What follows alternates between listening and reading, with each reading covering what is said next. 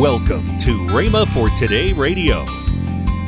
It's time somebody stood up and told it like it was. Now, hey, giving is important and you need to give, but not because somebody puts you under pressure and tells you if you don't give, this is going to happen to you, and they're saying that too. Or if you do give, this is going to happen to you.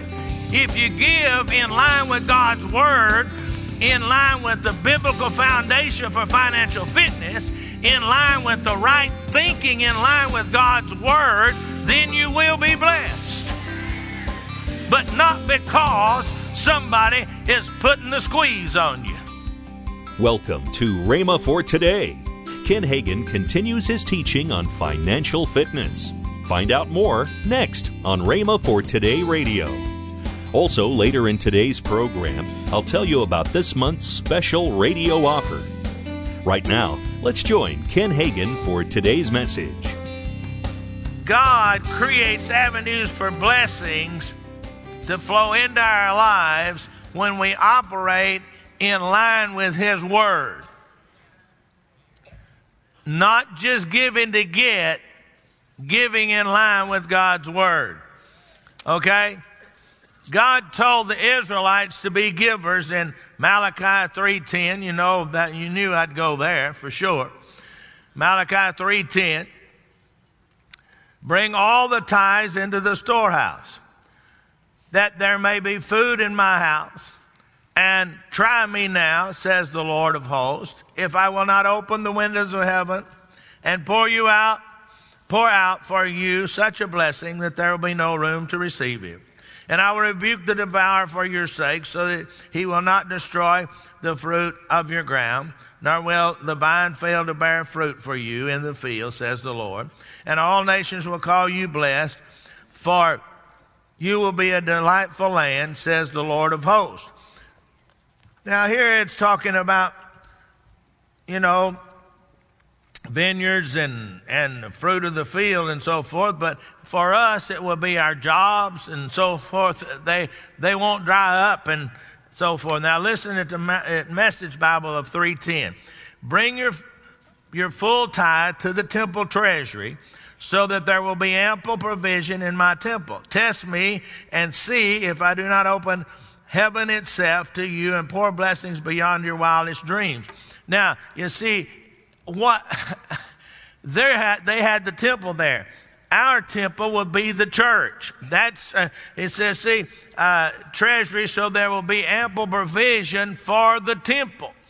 That's the tithe. It comes into the church so that we can take care of all of the necessary things that the church has, so that there'll be a place here for you to come to.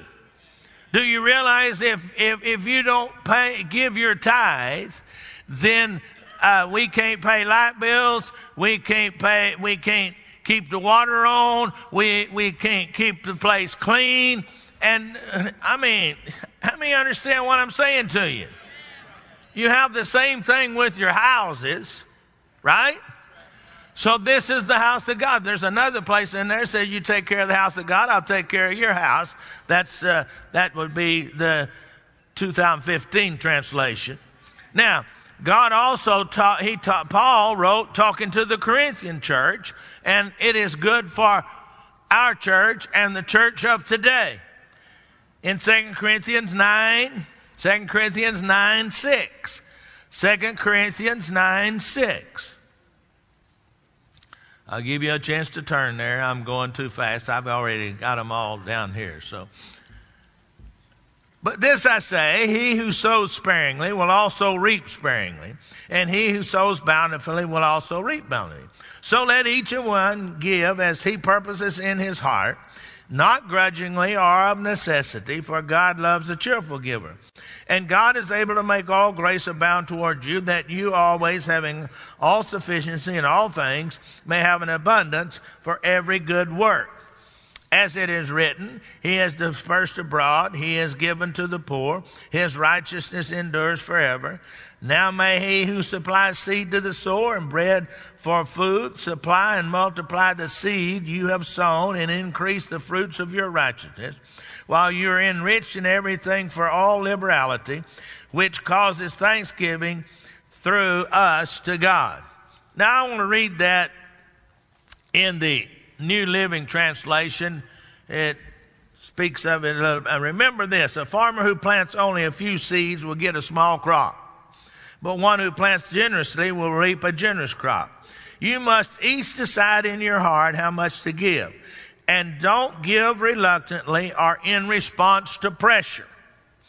For God loves a person who gives cheerfully, and God will generously provide all of your need. Then you'll always have everything you need and plenty left over to share with others.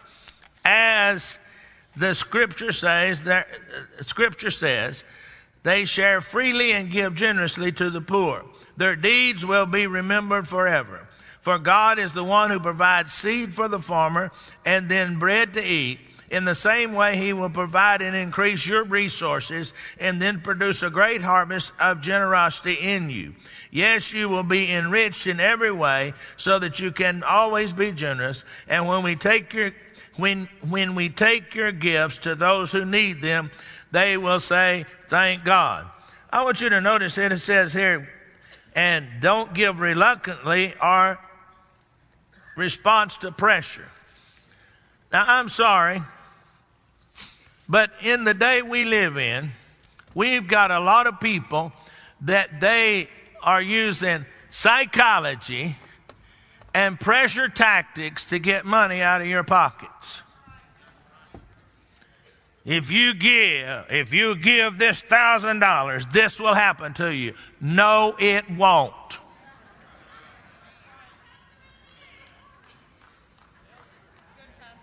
I'm sorry.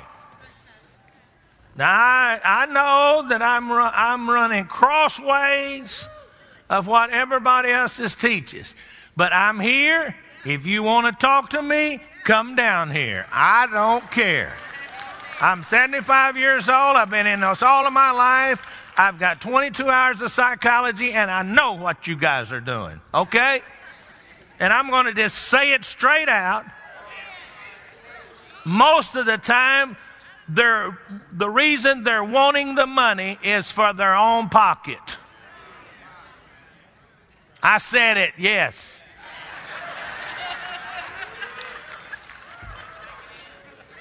It's time somebody stood up and told it like it was.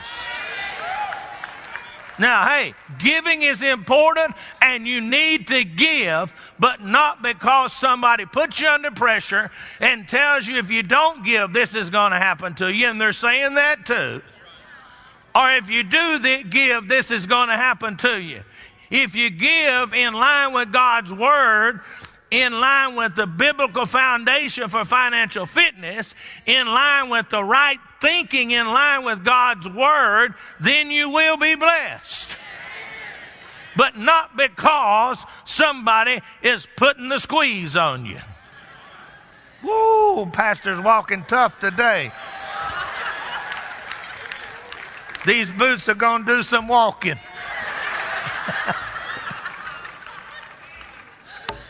And they are boots, too.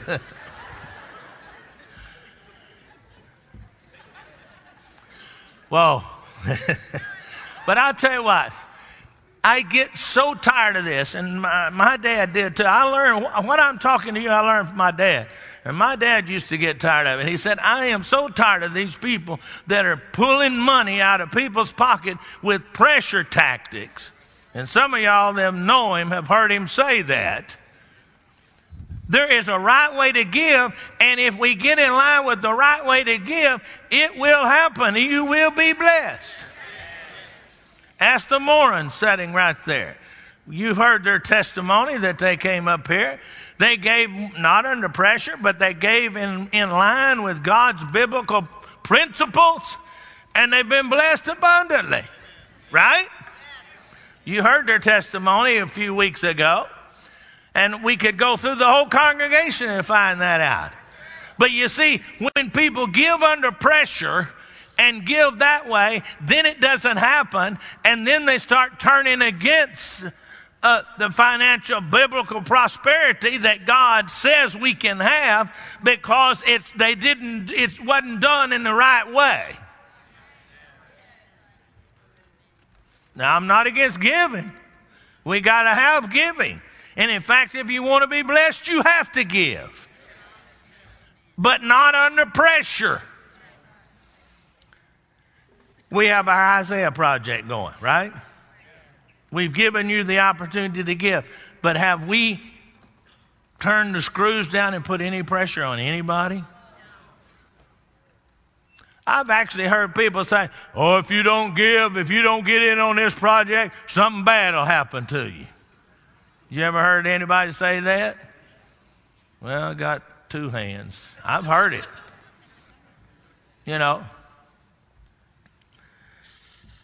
See, these instructions that I just read are given for our good, not our destruction. It's exciting to know that God wants us to have money and increase in our lives. He says, I want you to have life and have it just to get by. Abundantly. You can't, in the world we live in the world back then that they lived in, you couldn't have abundance if you didn't have money.